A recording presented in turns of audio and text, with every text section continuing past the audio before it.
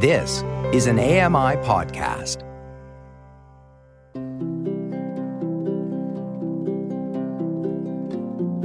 Welcome to Voices of the Walrus on AMI Audio, where professional readers give voice to articles from Canada's best general interest magazine. I'm your host, Roger Ashby. The infamous Emma Lake Artists' Workshops were ad hoc, low budget, and falling apart. They also reimagined the possibilities of art. Lori Wilson reads, Modernizing the Prairies. This is an article titled Modernizing the Prairies by Lee Henderson. To get to Emma Lake, follow the number 2 north out of Prince Albert for 30 minutes before pulling a hard left onto the 263. It's a stunning drive through super flat Saskatchewan, a dramatic voyage through the abstract quilt work of wheat and canola fields until you pass the unmistakable threshold into Canada's boreal forest.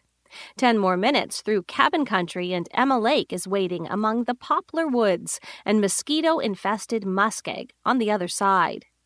The lake itself stretches north in 3 parts. The northernmost section, quote, Big Emma, is tranquil thanks to a lack of development, while the southern and central portions offer campgrounds and summer cabins. The waters are filled with pike, walleye, and white sucker, and visitors may see beavers swimming around Cattle Island or black bears foraging at dumpsters. On clear summer nights, the sky can show crackling waves of green and orange. It's here that, beginning in 1955, painters Kenneth Lochhead and Arthur McKay first coordinated the Emma Lake Artists' Workshops, where artists would gather and share and create, or at least they used to in the old days. Every August, the organizers invited guest artists from New York or some other faraway place for a weeks-long intensive where the outsiders were tasked with mentoring a dozen or 2 of their peers. And as artists made the pilgrimage summer after summer, the results would come to define prairie art in the 20th century. Emma Lake received a modest budget from the University of Saskatchewan and the province's Arts Board in 1955, but the mandate was to invite working artists, not students. And Emma offered nothing of a typical education. There was no structure or oversight for the studio from one mentor to the next. In fact, the mentors were under no obligation to do anything at all. When researcher John King interviewed McKay for an oral history of the Emma Lake Artists' Workshops, which offers one of the only comprehensive accounts of the early years, and asked why they started the program, McKay answered that they felt Saskatchewan, quote, was a highly understimulated area, like nothing was happening. It was far away from everywhere. We didn't see any original things, and the university provided very few grants for travel. So the only answer was to bring people here. Among the guest mentors were some of the most radical and polarizing figures in modern art, including Clement Greenberg and Barnett Newman. They inspired locals to consider new techniques, new styles. Some artists took the challenge, while others bristled at the presumption of an outsider deciding how they should approach their work. According to some critics, these outsider voices even remade the region's style in their own image. The debate continues, but many can agree that for the nearly 6 decades it survived, Emma Lake succeeded in creating as much conflict as history. Emma Lake was always the wild younger sister to its sibling in the mountains, Alberta's Banff Centre for Arts and Creativity. By 1955, the Banff Centre had already been active for 22 years and was establishing itself through a mix of theatre, music, and studio arts programming. Unlike the rock-solid infrastructure that developed at Banff, with its enviable library, acoustic performance hall, civilized dining room, and fitness centre, Emma Lake was forever ad hoc, falling apart, and at risk of being cancelled. Banff supports artists. Emma Lake, with its uninhibited water energy, seemed to test them. Quote, the terrible little cottages were most uncomfortable and gloomy and damp, said painter Robert Bruce, who attended in 1959, according to King's oral history. Quote, and when we got to the studio, it was raining and the roof leaked. We had a symphony going with all the tin cans and bottles collecting drips. But what Emma had was talent. The watershed year was 1959, when New York abstract painter Barnett Newman was invited, and his avant-garde ideas immediately began working their way into Saskatchewan's artistic identity. Newman was gaining critical favor for the meditative paintings of vertical stripes that he'd been making since 1948. He called them, quote, zips, which he used to explore our experience of color. It was an approach to abstraction and picture-making that was perfect for Saskatchewan and its swaths of yellow wheat fields, green grasslands, and never-ending blue skies.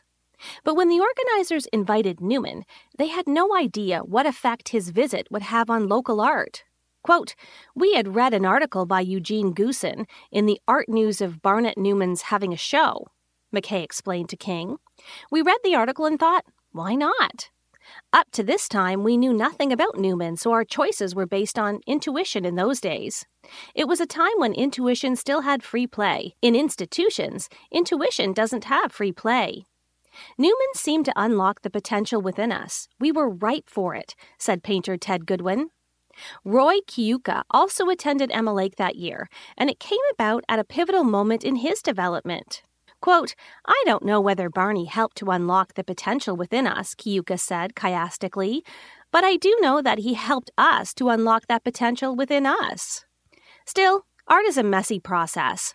Quote, "If the Newman was a peak, then I'd sure hate to be there at the bottom," Robert Bruce told King. He wasn't won over by the mentor.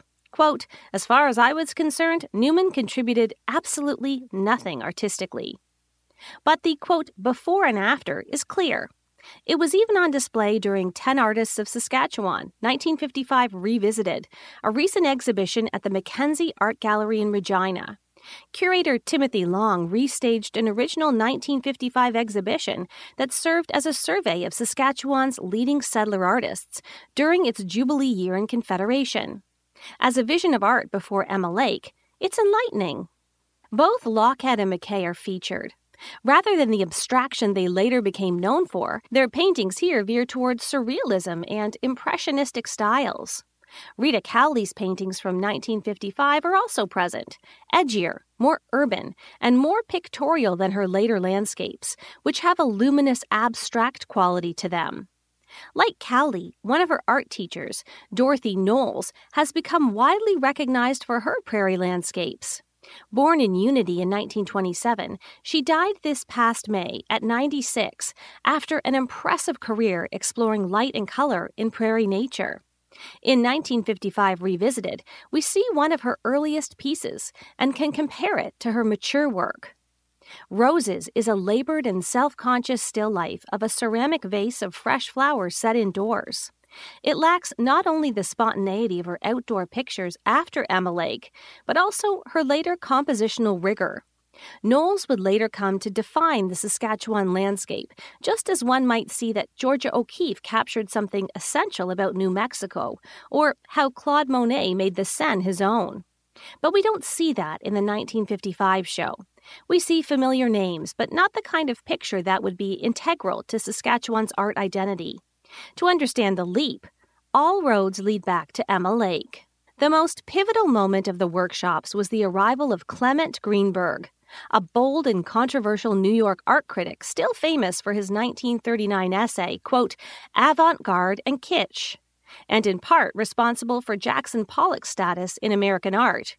Greenberg actively supported artists who shared his ideas about paintings, those who sought in picture-making what he called, quote, "the ineluctable flatness of the surface. No illusions." His preferred style was nothing like the emerging postmodernism or early strains of pop art at the time, but a much more formal approach that he saw as the rightful heir to the modernist avant-garde and, quote, "an authentically new episode in the evolution of contemporary art." He rewarded those who felt the same. He chose some of his acolytes in his survey of prairie artists for Canadian Art Magazine in 1963. More importantly, he picked works by both McKay and Lochhead, as well as by two Emma Lake mentors, the American painters Kenneth Noland and Jules Olitsky, for his exhibition first held at the Los Angeles County Museum of Art, in which he sought to define the generation after Pollock with the title Post-Painterly Abstraction. John Copland's review in Art Forum sums up the exhibition. Quote, "Abstract expressionism was loose. The new style is tight. Abstract expressionism revealed brush strokes. The new style conceals them. Abstract Expressionism used thick paint. The new style uses thin paint. Abstract Expressionism was dense and compact. The new style is clear and open. Abstract Expressionism used accents of dark and light. The new style employs color. This style became associated with the, quote, color field movement, or, quote, hard edge abstraction, and it came to dominate in Saskatchewan. For decades, critics, curators, collectors, and artists associated Greenberg's visit with the province's enduring identification with the style, which stuck around in certain areas, even after it had long gone out of fashion elsewhere. From the 1955 Revisited show, Knowles, Cowley, Mackay, and Lochhead, among others, would be associated with this movement. We see, for example, Mackay's practice develop from an impressionistic big sky, little town landscape in 1955 Revisited to variations on Greenberg's flatness with minimalist paintings like Circle and Enigma, both selected for the post-painterly abstraction show in 1964. Quote, "You have no idea of how much I'm betting on Saskatchewan as New York's only competitor," Greenberg wrote to Lochhead in 1963. High praise, but Greenberg lost his shirt, we must admit. The prairie art scene is contrarian and skeptical through and through, and no acclaim goes without some side-eye. Ronald Bloor, a remarkably fluent abstract artist, noted in a 1964 Canadian Art article that the workshops, quote, poisoned the integrity of the local artists, and that Emma Lake, quote, grew, achieved maturity, faltered, and finally substituted for creative exploration an imported, critically secure painting theory. The writer Robert Enright noted in a 1984 issue of Canadian Art that, quote, to understand how modernism established its grip, some would say stranglehold, on the collective imagination of Saskatoon's artists, one has only to study the history of the Emma Lake Workshop. Imported or invited, stranglehold or inspiration, Greenberg's visit still ripples. But I would argue that he was never more of an influence than the workshops themselves. The place, the sheer incredibleness of the location, and the workshop's focus on process and dialogue and relationships, that is the primary influence on how art developed there through the century. Artists need a place to explore and experiment, one that tests them in unexpected ways. Emma Lake provided that. Maybe the best example of this occurred in 1965, when one of the most influential process artists came all the way to Emma Lake only to embark upon a complete comedy of errors. Everything went wrong, and it was perfect. The organizers decided to invite John Cage. His process often produces no clear product. He's very relational. In 1952, he staged a non-concert that some consider the first, quote, happening, a performance event where indeterminate elements just, quote, happen. His most famous piece of music is, quote, 4 foot 3 inches, 4 minutes and 33 seconds of a musician sitting at a piano playing nothing, silence. What did he accomplish as a mentor at Emma Lake?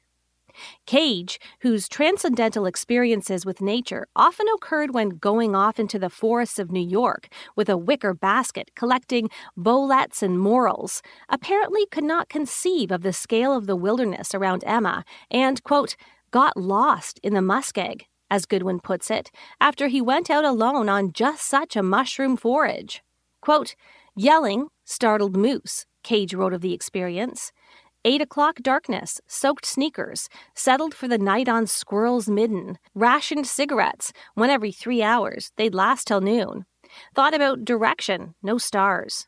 He wandered until a search party found him the next day. The disasters kept piling up.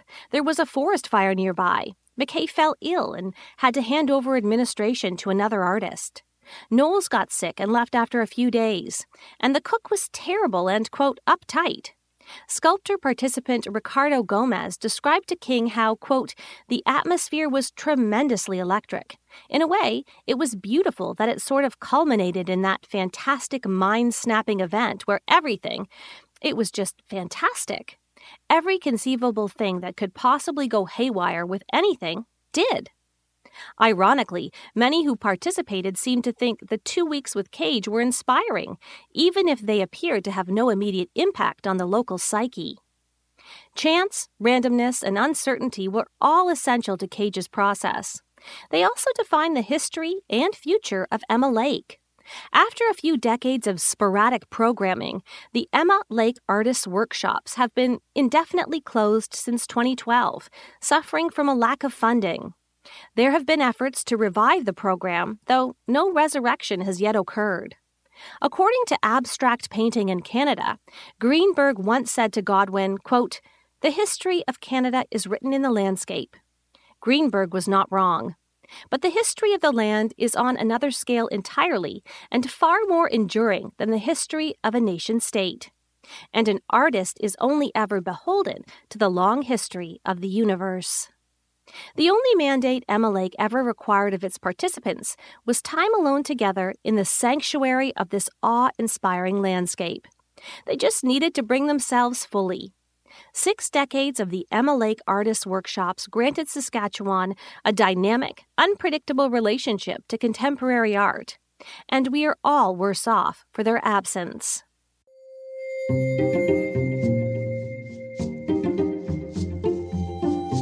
That was an article titled Modernizing the Prairies by Lee Henderson. I'm Lori Wilson. You've been listening to Voices of the Walrus on AMI Audio, produced by Don Dickinson. Audio engineering by Jacob Shemansky. The manager of AMI Audio is Andy Frank, and I'm your host, Roger Ashby. If you enjoyed this podcast, please consider giving us a rating and review, and subscribe for more.